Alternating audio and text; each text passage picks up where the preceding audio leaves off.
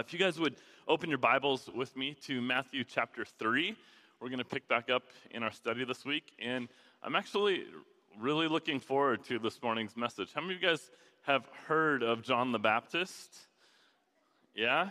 I wore my John the Baptist shirt this morning for y'all. It's made of camel's hair, and there's honey and locusts stuck to it all over the inside. I've been eating them on vacation for a week. It's so nice. Anyway, Matthew chapter 3 is where we're going to be this morning.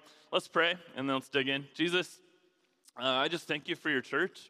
I thank you for each individual here, God, and I don't believe that it's coincidence that they're here this morning. And we pray, Jesus, that you would do a deep work within our hearts. God, we're not looking for just surface level changes, but we're looking for deep change. God, we're looking for transformation. And so I pray this morning for each person here that they would allow you, Jesus, to come in and to do the work deep inside them that you want to do. God, I pray that this morning you would just use your word to point us to you. You'd use your word to stir up our affections for you, Jesus. And I pray that we would each leave here this morning knowing you, being closer to you, loving you even more than when we came, Lord. So we give you this time. And we pray, Jesus, that you'd use it to build us up. Jesus, in your name. Amen. All right, Matthew chapter 3. Last week, Josh taught through Matthew chapter 2. And he spoke of Matthew 2 as being this, as he called it, a hinge that Matthew would use to move into some new directions in his gospel account. And it really was like a hinging chapter. From here on out, we're really starting to get to some of the fun stuff. This morning is still a little bit foundational, but we're taking this turn into actually just diving into the life of Jesus. And there was one thing that Josh said last week that stuck out to me, and it's something that we've continued to reiterate as a staff as we've been talking through the book of Matthew. But he said that this isn't about knowledge, but it's about knowledge that leads to action, which we would call belief. And so I want to remind us that our whole purpose in this study is not to puff ourselves up with tons of knowledge. Our prayer is that by way of knowledge and learning about the deeper things of God and the life of Christ, that it actually would drive us as followers of Jesus to action. That there would be a deeper transformative work that would happen within our hearts that would actually drive us to live for Him.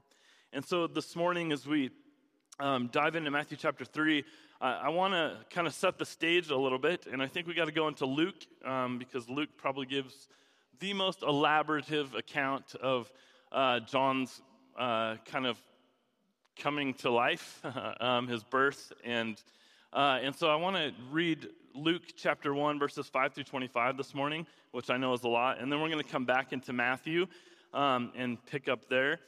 So if you guys would turn with me to Luke 1.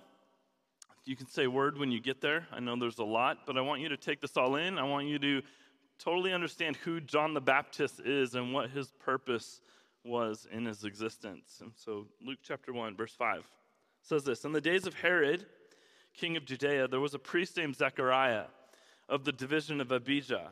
And he had a wife from the daughters of Aaron, and her name was Elizabeth. And they were both righteous before God, walking blamelessly in all the commandments and the statutes of the Lord.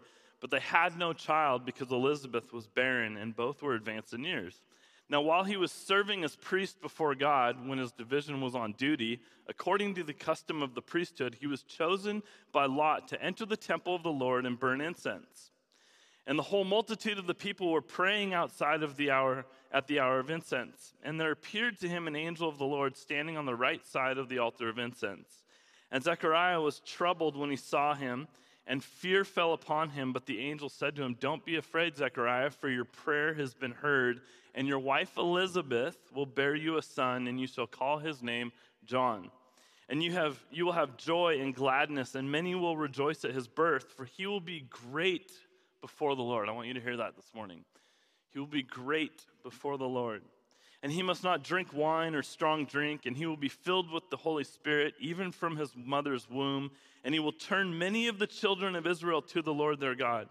And he will go before him in the spirit and the power of Elijah to turn the hearts of the fathers to the children and the disobedient to the wisdom of the just, to make ready for the Lord a people prepared. And Zechariah said to the angel, "How shall I know this? For I'm an old man, and my wife is advanced in years." Anybody else struggle with memory loss in your old age? And the angel answered, "I am Gabriel. I stand in the presence of God, and I was sent to speak to you and to bring you this good news. And behold, you will be silent and unable to speak until the day that these things take place, because you did not believe my words, which will be fulfilled in their time." And the people were waiting for Zechariah, and they were wondering at his delay in the temple. And when he came out, he was unable to speak to them, and they realized that he had seen a vision in the temple. And he kept making signs to them and remained mute. And when his time of service was ended, he went to his home. And after these days, Elizabeth conceived, and for 5 months she kept herself hidden, saying, "Thus the Lord has done for me in the days when he looked on me to take away my reproach among people." So they're given the son, John, which we will know as John the Baptist. Now go back into Matthew, if you would, Matthew chapter 3, and we're going to read verses 1 through 12. "In those days, John the Baptist came preaching in the wilderness of Judea." So John the Baptist at this point has grown up, spending his time preaching in the wilderness of Judea. And this is his message, verse 2, "Repent, for the kingdom of heaven is at hand. For this is he who was spoken of by the prophet Isaiah when he said, 'The voice of one crying in the wilderness, prepare the way of the Lord, make his paths straight.' Now John wore a garment of camel's hair and a leather belt around his waist, and his food was locusts and wild honey." Yum. "Then Jerusalem and all Judea and the region about the Jordan were going out to him, and they were baptized by him in the river Jordan, confessing their sins. But when he saw many of the Pharisees and Sadducees coming to his baptism, he said to them, 'You brood of vipers, who warned you to flee the wrath to come? Bear fruit in keeping with repentance, and do not presume to say to yourselves, we have Abraham as our father, for I tell you, God is able from these stones to raise up children for Abraham. Even now the axe is laid to the root of the trees. Every tree, therefore, that does not bear good fruit is cut down and thrown into the fire. I baptize you with water for repentance, but he who is coming after me is mightier than I, whose sandals I am not worthy to carry. He will baptize you with the Holy Spirit and fire. His winnowing fork is in his hand, and he will clear his threshing floor and gather his wheat into the barn, but the chaff he will burn with unquenchable fire." So, we have this introduction to John the Baptist between Luke's account in the Gospel of Luke and Matthew's account in the Gospel of Matthew. Who his parents were, we've seen how he came to be. Luke establishes for us that this John the Baptist is actually this person of significance, that he's somebody who's going to be great, that he was great. But this is what Jesus says later of John the Baptist in Matthew 11. And all this, just want to establish some context for you. Jesus said this of John the Baptist: "Truly I say to you, among those born of women there has arisen no one greater than John the Baptist. Yet the one who is least in the kingdom of heaven is greater than he." So there'd be no one to be born of a woman that would ever be greater than John the Baptist. But then he goes on to say, yet the one who's least in the kingdom of heaven is actually greater than John the Baptist. And I find it super intriguing that the one that God uses to actually intro Jesus and prepare the way for Christ is the one that looks, the one that acts, the one that smells like somebody that the world wouldn't get, and in fact, that the world would marginalize. And I can't help but see that there's these characteristics of John the Baptist that are like oddly similar to the characteristics of those that Jesus would call his own. And that the lifestyle lived by those that live in this kingdom on earth, as it's talked about, ruled over by Jesus, is actually this lifestyle that we see John the Baptist himself living. I also can't help but notice that John the Baptist didn't only prepare the way for Jesus, but he also sets this amazing example of what greatness in the kingdom of God actually looks like, what it smells like, what it acts like. And it's nothing like greatness that we see on this earth. I want to establish that. Like John the Baptist is said to be great, the greatest among those that have been born of woman. But it's nothing that the world would have expected. And yet Jesus says that also that there's not been one greater born of a woman than John the Baptist, and then follows up by saying that yet the one who's least in God's kingdom is even greater than him. Referring to like you and I, those who are least in the kingdom of God are greater than him. And John the Baptist is probably one of my most favorite people in Scripture outside of Christ himself. And I think it might be because I've definitely struggled throughout life in feeling misunderstood. Has anybody else ever felt like that before? It's probably like one of my greatest fears, just constantly feeling misunderstood by people, feeling overlooked, like feeling like I've been a bit of an outcast my whole life. Feeling like people just don't get you. And then I read about John the Baptist, and I realize that here's this man who literally, his literal purpose on this earth was to begin the process of flipping normal religion on its head and preparing the way, paving the way for Christ himself. There's this wave, I was thinking about this week, there's this wave of like intense Christianity that I think is coming to this earth. I think that there's this revival that will hit this earth and this moment that the world will not understand. It's coming. A people that will start to give their lives to Jesus that the world will not get, that the religious will marginalize, that the religious will reject. And I think that the religious will reject it because it doesn't look like they expected it to. It looks different. And so they write it off, but it will be real. It'll actually be saturated in Jesus. It'll have massive impact in our world. And we know this because this is what it was like for Jesus. And in fact, what it was like for John the Baptist, who came to prepare the way for Christ. The person who introduces us to this kingdom of God in Matthew and Mark is this crazy man.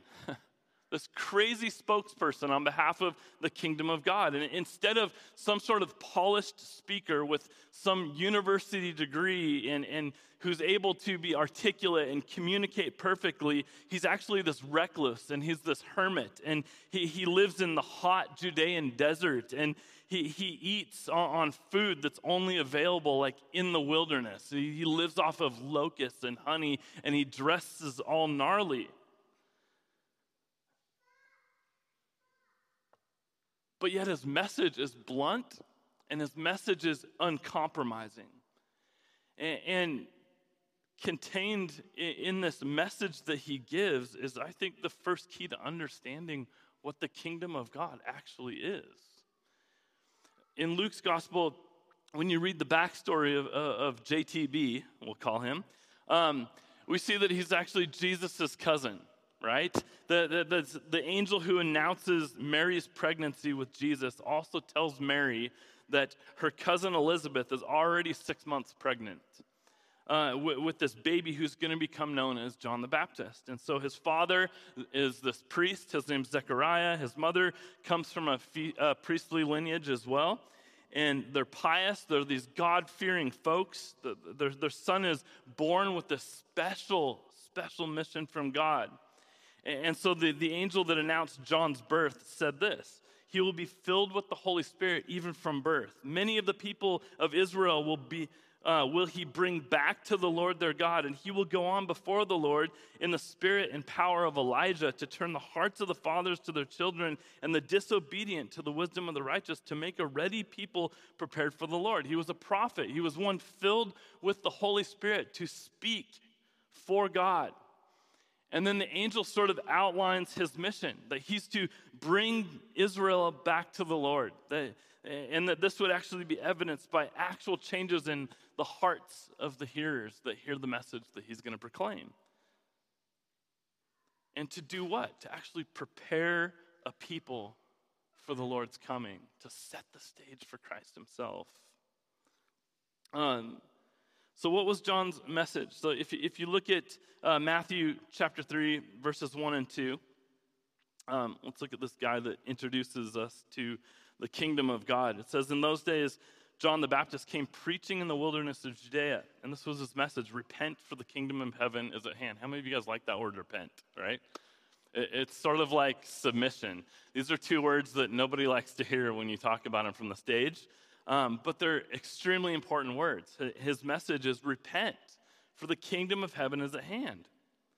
Like, John is clearly different. His message, repent, for the kingdom of heaven is near. When you look at this word repent in the Greek, it means that this root meta means to change or to exchange or to transfer. And then it means to perceive with the mind or to understand. And so it literally means to change one's mind. Repent means to change one's mind and then to feel remorse, like to repent, to be converted, to change. You're walking this way to repent and turn your ways, to follow Jesus, to acknowledge him. And so John's call is for people to change their mind about the way they were living, to recognize their sins and turn away from them. And repentance is John's command, and it's the primary sermon that John preaches. I mean, think about this. The guy doesn't say a whole lot. I mean, this is his message that he's going to preach over and over again. Repent, for the kingdom of heaven is near. Repent. One of the chief problems that I think with Christians around the world today, if I'm to be radically honest with you, is I think that we're really good at claiming the name of Jesus, but being completely unrepentant in our hearts. We're really good at exalting Christ, but not actually turning, not foregoing everything else to allow the King to rule in his kingdom over us.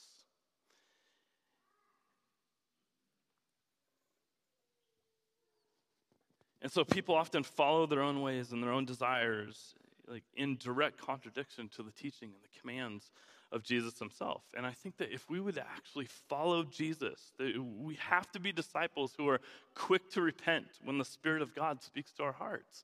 The first to acknowledge him speaking to us. And this is actually the foundation for anything we read here on out in the book of Matthew, because the religious that Jesus combated did everything right, but they lacked what? Repentance. They actually lacked a change of heart. They did all the right things. There was not the change of heart that prompted their action. There was only action. That's all they did. And so you can do all the good things in the world, but if your good things lack a heart that has been changed and turned to Jesus, then the good that you do only puffs you up and doesn't point back to Jesus. It makes a lot of you, but not a lot of him.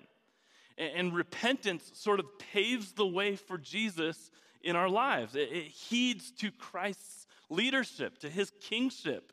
It places Jesus as king in our lives, and everything prompted by the king, everything prompted by Jesus actually bears fruit in our lives and in the hearts and the lives of others. Everything that's moved by him. And there was a reason for this command to repent that John gives. For the kingdom of heaven is near. As you guys recall from some of our prior discussions, kingdom of heaven was the Jewish way of saying kingdom of God. And since the Jews actually tried to avoid using this name God, like G-O-D, they feared that would be blasphemy to God himself and would actually break the second commandment. So if you see any Jewish writings, how do they spell God? G-D, right? They don't actually use the name God because they fear that they're going to be breaking the second commandment. And so the reason for repentance was that the kingdom of heaven, the kingdom of God, was near. It was at hand. And so this, again, it meant to draw near, to come near, to approach. And so have you ever been like in an office, let's say? Anybody work in an office? Or yeah, maybe just working at work, wherever you're at, whatever you do. And you suddenly hear that your boss is coming down the hall, and you can hear his footsteps or her footsteps coming down the hall, and you're in your office. What do you do when you hear him coming? You get your act together, right? It's like, I should be actually found working when they come by my office door. And so you get your act together. And so it's the same thing with John. Like, you have to stop doing the things that you're doing and acknowledge Christ as the only way. Like, the king is coming. And I think that John is saying that you have to repent of what you're doing or you'll be found guilty. Now's the time. It's pretty raw stuff. He says in chapter 3, verse 3, "For this is he who was spoken of by the prophet Isaiah when he said, 'The voice of one crying in the wilderness, prepare the way of the Lord, make his path straight.'" So he refers back to Isaiah hundreds of years prior. And so Matthew begins to explain John's role in God's plan. In the gospel account of the book of John, John the Baptist is asked who he is, and he answers as this. He says, I'm the voice of one calling in the desert, make straight the way for the Lord. Again, John the Baptist was the son of a priest. John the Baptist knew the scriptures. God had told him that he was the spokesman that was actually mentioned in Isaiah's prophecy. As it says, a voice cries out in Isaiah, in the wilderness, prepare the way of the Lord. Make straight in the desert a highway for our God. Every valley shall be lifted up. Every mountain and hill be made low. The uneven ground shall become level, and the rough places a plain. And the glory of the Lord shall be revealed, and all flesh shall see it together, for the mouth of the Lord has spoken. And John the Baptist sort of comes in the Judean desert, just as the prophecy says, and his task was to prepare the way of the Lord. Literally, John the Baptist was constructing a highway that the king would use to enter his kingdom. Pretty awesome that was the purpose of his life. But in order for this to work, it actually took a change of heart. And so Isaiah uses the analogy of valleys being filled and cuts being made in the hills so that the road might be level. And he speaks of rough ground and rugged places being smoothed out. And those dips and these hills, if you imagine them in your mind, those rough and those rugged places that he's talking about, I actually think that he's talking about our hearts. Only the conviction of the Holy Spirit, followed by repentance, can make our hearts, the rough places, the rugged places, make them smooth and fit for the King. It's repentance. It's turning to Him, acknowledging His way. The Greek word in the Gospels that's used for this word prepare means to cause to be ready, or to keep in readiness, or to prepare. And a question I have for you this morning is, what about your own life? This morning, is your life ready? Are you keeping your heart in readiness, or are you experiencing some sort of gradual decline in your relationship to God? Or are you keeping your heart in a state of readiness? True repentance is this essential part of adopting Christian faith. And in Acts, in Peter's sermon, he says, it's referenced that his sermon cut his hearers to the heart. And then when they begin to ask him what they should do, he says, repent and be baptized. It's piercing their hearts, and he says, repent and be baptized. In other words, feeling sorry in and of itself was not enough. There's something deeper that God wants to do. And this Greek word means a change of mind or a change of heart. It's the change of your determination or your will. And it's this resolve to turn away from sin and to turn towards God.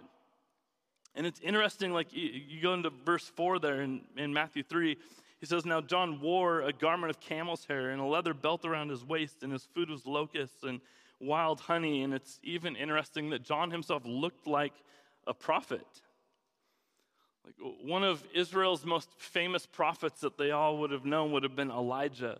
The Jews would have been familiar with this passage describing Elijah in 2 Kings. It says, he said to them, what kind of man was he who came to meet you and told you these things? And they answered him, he wore a garment of hair with a belt of leather about his waist. And he said, it is Elijah the Tishbite. And John was this rough dude. He was accustomed to wilderness food, not king's palaces. He didn't live the high life. He was just like this prophet of old, just like Elijah. He wore this prophet's garment of hair, and instead of fine dining and fine food, he actually ate locusts and wild honey, food that he could scrounge up and find in the desert.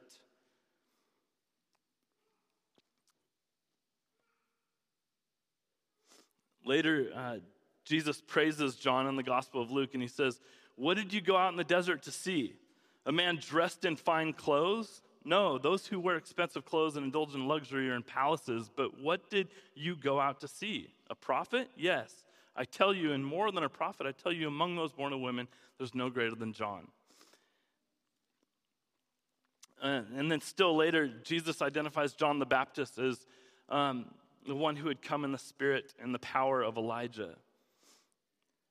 And it's interesting, if you see the response of the nation of Israel to John the Baptist's ministry, because what how do they begin to treat him when they see this man coming that they weren't expecting, that didn't look the part? But it says in verse 5, it says, then Jerusalem and all Judea and all the region about the Jordan were going out to him. They were baptized by him in the river Jordan. They were confessing their sins. Like everybody's coming out because this guy, something about him, he's coming out and he's preaching this message of repentance, and people are coming out from all over to be baptized by him.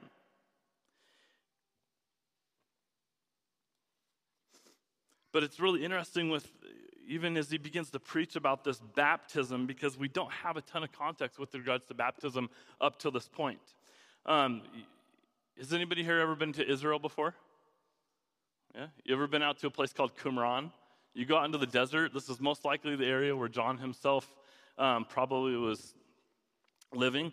And there's this interesting place out in the middle of the desert in Qumran where all these scribes used to live. So the people that were penning the Torah, like literally writing the Torah, lived in these little villages. And they had these little things, these little baths, these ritual baths.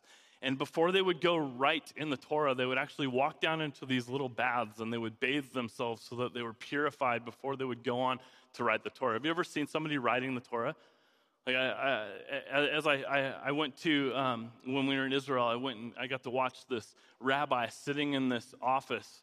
He'd been there for 10 years, literally penning the Torah by heart, just calligraphy style. And every time he would mess up, he'd rip the page up and he'd start over again. And so there were these little villages that were established out in the desert, and these scribes would bathe themselves. This is like our context of some baptism. They would bathe themselves so that they go on and they would begin to write from the Torah, so they were purified.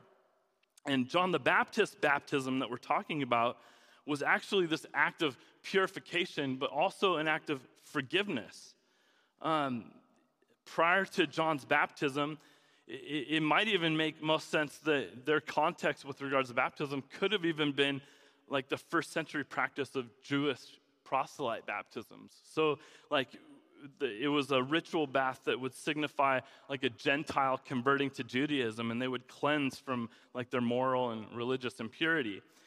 And to think about even a Jew to repent from his sins and be baptized publicly just like a Gentile is pretty interesting to think about. That must have been a humbling experience for a Jew to, like this equalizer of sorts, to be baptized with the Gentiles, like those that they were raised knowing as dirty, but realizing that we were all dirty. And now there's this act of baptism that's like this equalizer, this cleansing that John the Baptism is doing with these folks. And so it's interesting, though, the kickback that he gets, these Jewish leaders like refuse to admit that they were sinners in this way. And so Luke says that the Pharisees and the expert in the law rejected God's purpose for themselves because they had not been baptized by John. And so people are coming from all over, being baptized in the Jordan River by John. They're confessing their sins. And confession and repentance were like these central acts to baptism. They were acknowledging this new way that John the Baptist is paving the way for. And who were those that kicked back the most against him? It was the religious. And he goes on to say in verse 7, but when he saw many of the Pharisees and the Sadducees coming to his baptism, he said to them, you brood of vipers, who warned you to flee from the wrath to come? And then he says, bear fruit in keeping with repentance, and do not presume to say to yourselves, we have Abraham as our father. And I know, does anybody read from the Message ever? I'll probably take hits for this. But the way the Message portrays this, what John the Baptist is saying to them, is unbelievable. It says, brood of snakes. What do you think you're doing slithering down here to the river? Do you think a little water on your snake skins is going to make any difference? It's your life that must change, not your skin. And don't think you can pull rank by claiming Abraham as your father. And so here's John taking all these people down to baptize them. There's this repentance that's happening, this turning that's happening, this acknowledgement of their sin and their need for this new way. And John the Baptist is cleansing them. He's baptizing them. And then you have all the religious leaders who hated Jesus the most coming down to the river to see what's going on because they're intrigued by this whole act that's happening. And so you have these Pharisees, you have these Sadducees, these religious folks, and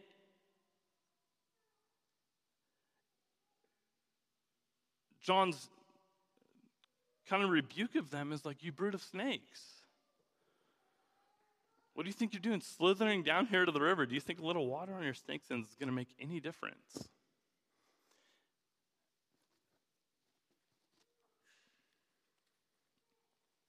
he goes on to say, who warned you to flee from the wrath to come? Bear fruit in keeping with repentance. And as I was reading this week, I was just thinking for you and I, we live in a day and age where honestly, there's like Christian pop culture. And Christianity can be like one of the cool things to do. You can be a part of something and connect to something, but you can also dive in and connect to something and not actually allow the full work that Jesus wants to do in you to happen. You just are a part of it. You stand and observe. You want to do what the rest of the group is doing. And so these Pharisees and these Sadducees come down to check it out. And John straight up calls them out because he realizes you have no desire for your heart to change. You just want to come be a part of and see what everybody else is doing.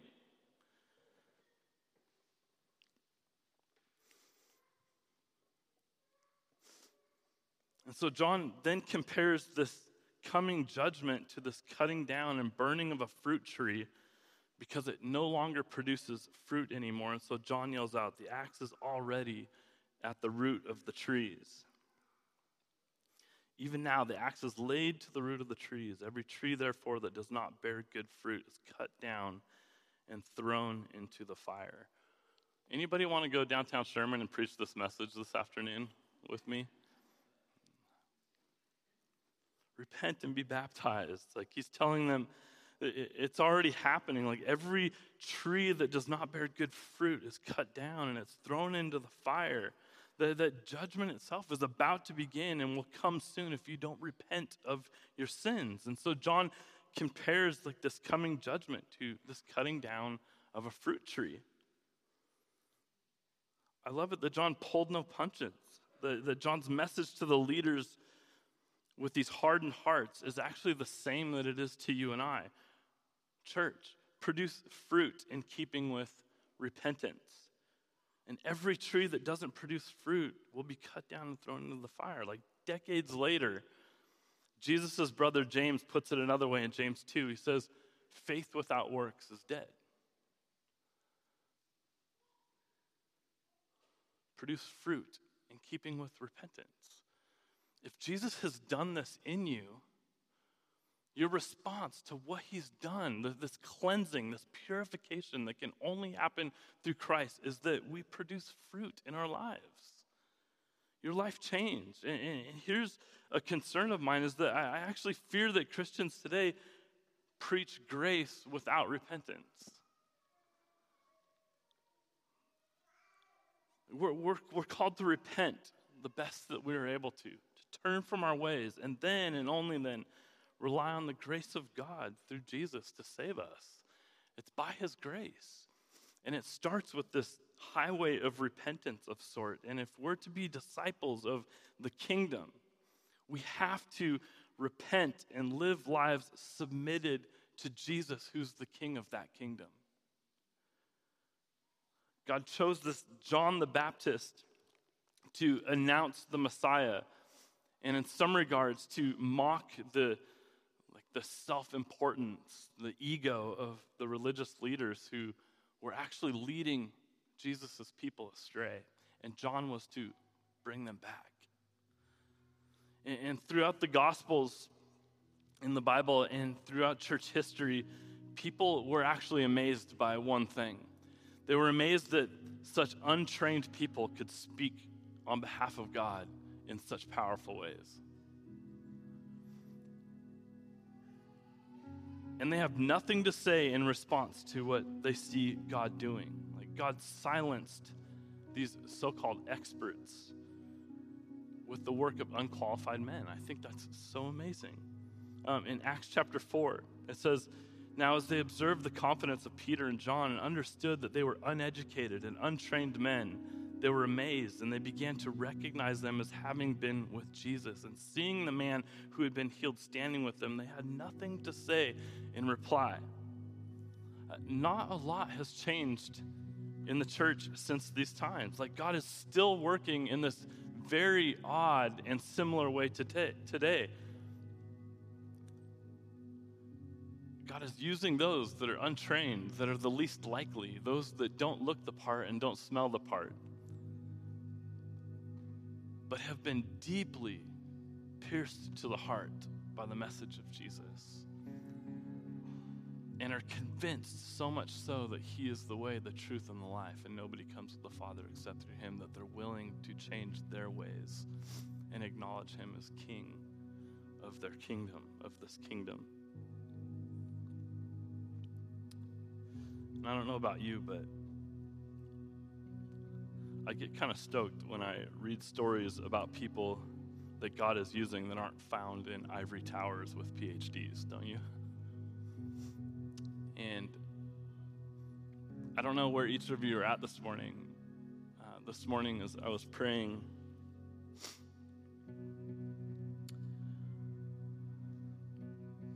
I was thinking, pondering my own life. Like, are there any areas of my own life that I have lacked repentance?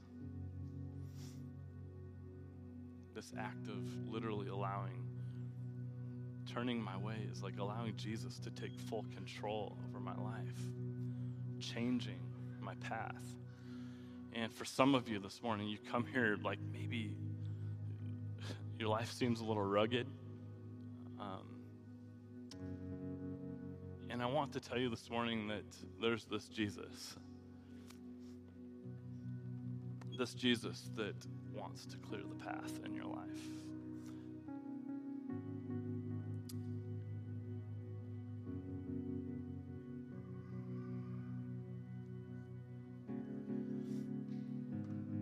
And so my prayer for us is twofold. One, that there's those here who I think are dealing with a repentance issue. You have yet to turn your life to God. But another challenge on behalf of us who call ourselves followers of Jesus is that we actually have this amazing gift to prepare the way for the second coming of the Lord. Much like John the Baptist, he's called us as this ragtag group of people that may not look and act like most expect. But there's something that God's doing in and through these unqualified, unpolished people to prepare the way for Jesus' second coming, because he's coming back. And you have this awesome opportunity to go to this world, into your workplaces and school and into your families, and preach the same message that John the Baptist was preaching. Like, you too can repent and turn from your ways and turn to God. He can make your paths straight. And so I want to pray for those two people this morning. One, those of you that have maybe never turned your life to Jesus. And two, those of us who have and have failed to acknowledge this great gift God has given us and trusted to us, this responsibility to live on this earth as followers of Jesus, to prepare the way for Christ into the hearts and the lives of others that we interact with on a daily basis.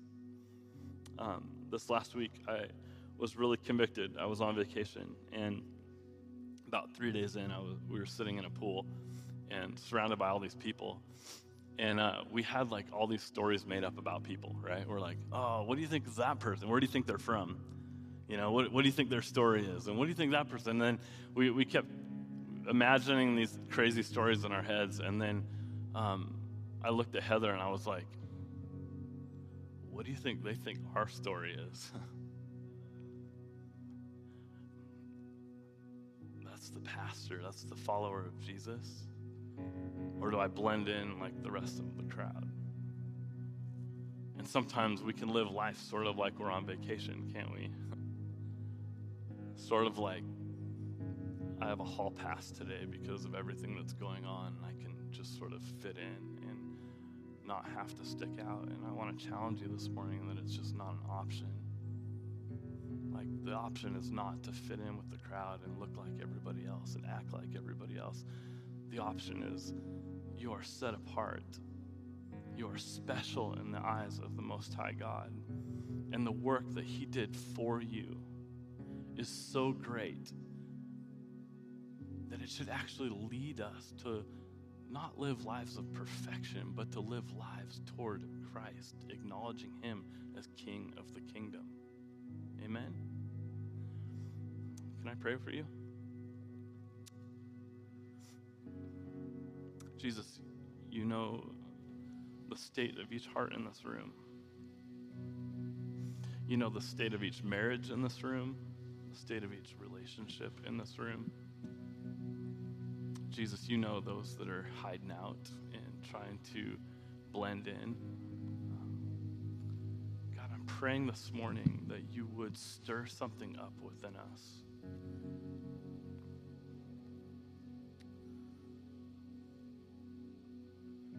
Jesus, I'm praying for us this morning that we would be trees that would bear good fruits. God, I pray for those in this room who don't know you. And maybe this morning is just this first step forward where they acknowledge that their way is not going so hot. And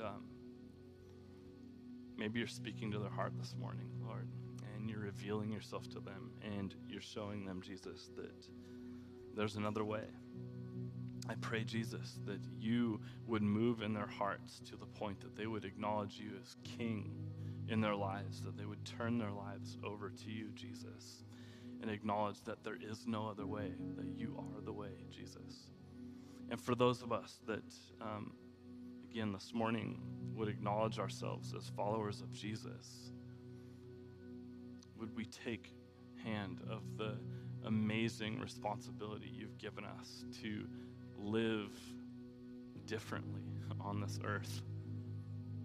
God, to actually rejoice in the fact that we don't blend in with the crowd, that we might look different, that we might act different and talk different. God, that there is something different about us, that there's a work that you've done deep within us that is unlike any other that many have experienced. And so I pray as we leave this place today, Jesus, that we would actually take pride in the fact that we get to live for the Most High God, that we don't have to blend in, but we can stick out. And Jesus, like John the Baptist, I pray that we would be people that would not veer from the harsh message of just letting people know there's another way, and that they too, through repentance, can turn to the Most High God to find their lives being righteous, Lord, to find forgiveness, to find salvation, to know, Jesus, that there is a plan and an ultimate purpose that you have for their lives. And so, Jesus, would your grace go upon your church? Would your peace rest upon us and your power be within us? Jesus, may your Spirit guide every word we speak to this next week, every action we do. God, please protect us, Jesus, from being a people who allow our hearts to be void of change, but to continue to try to do a bunch of good things. I pray that we would be a people that before anything would allow our hearts to be radically changed by you, and to watch the fruit of that be you drawing other people to yourselves, and you allowing our lives to bear fruit that it could not bear in and of itself. Jesus, in your name we pray. Amen. Let's worship.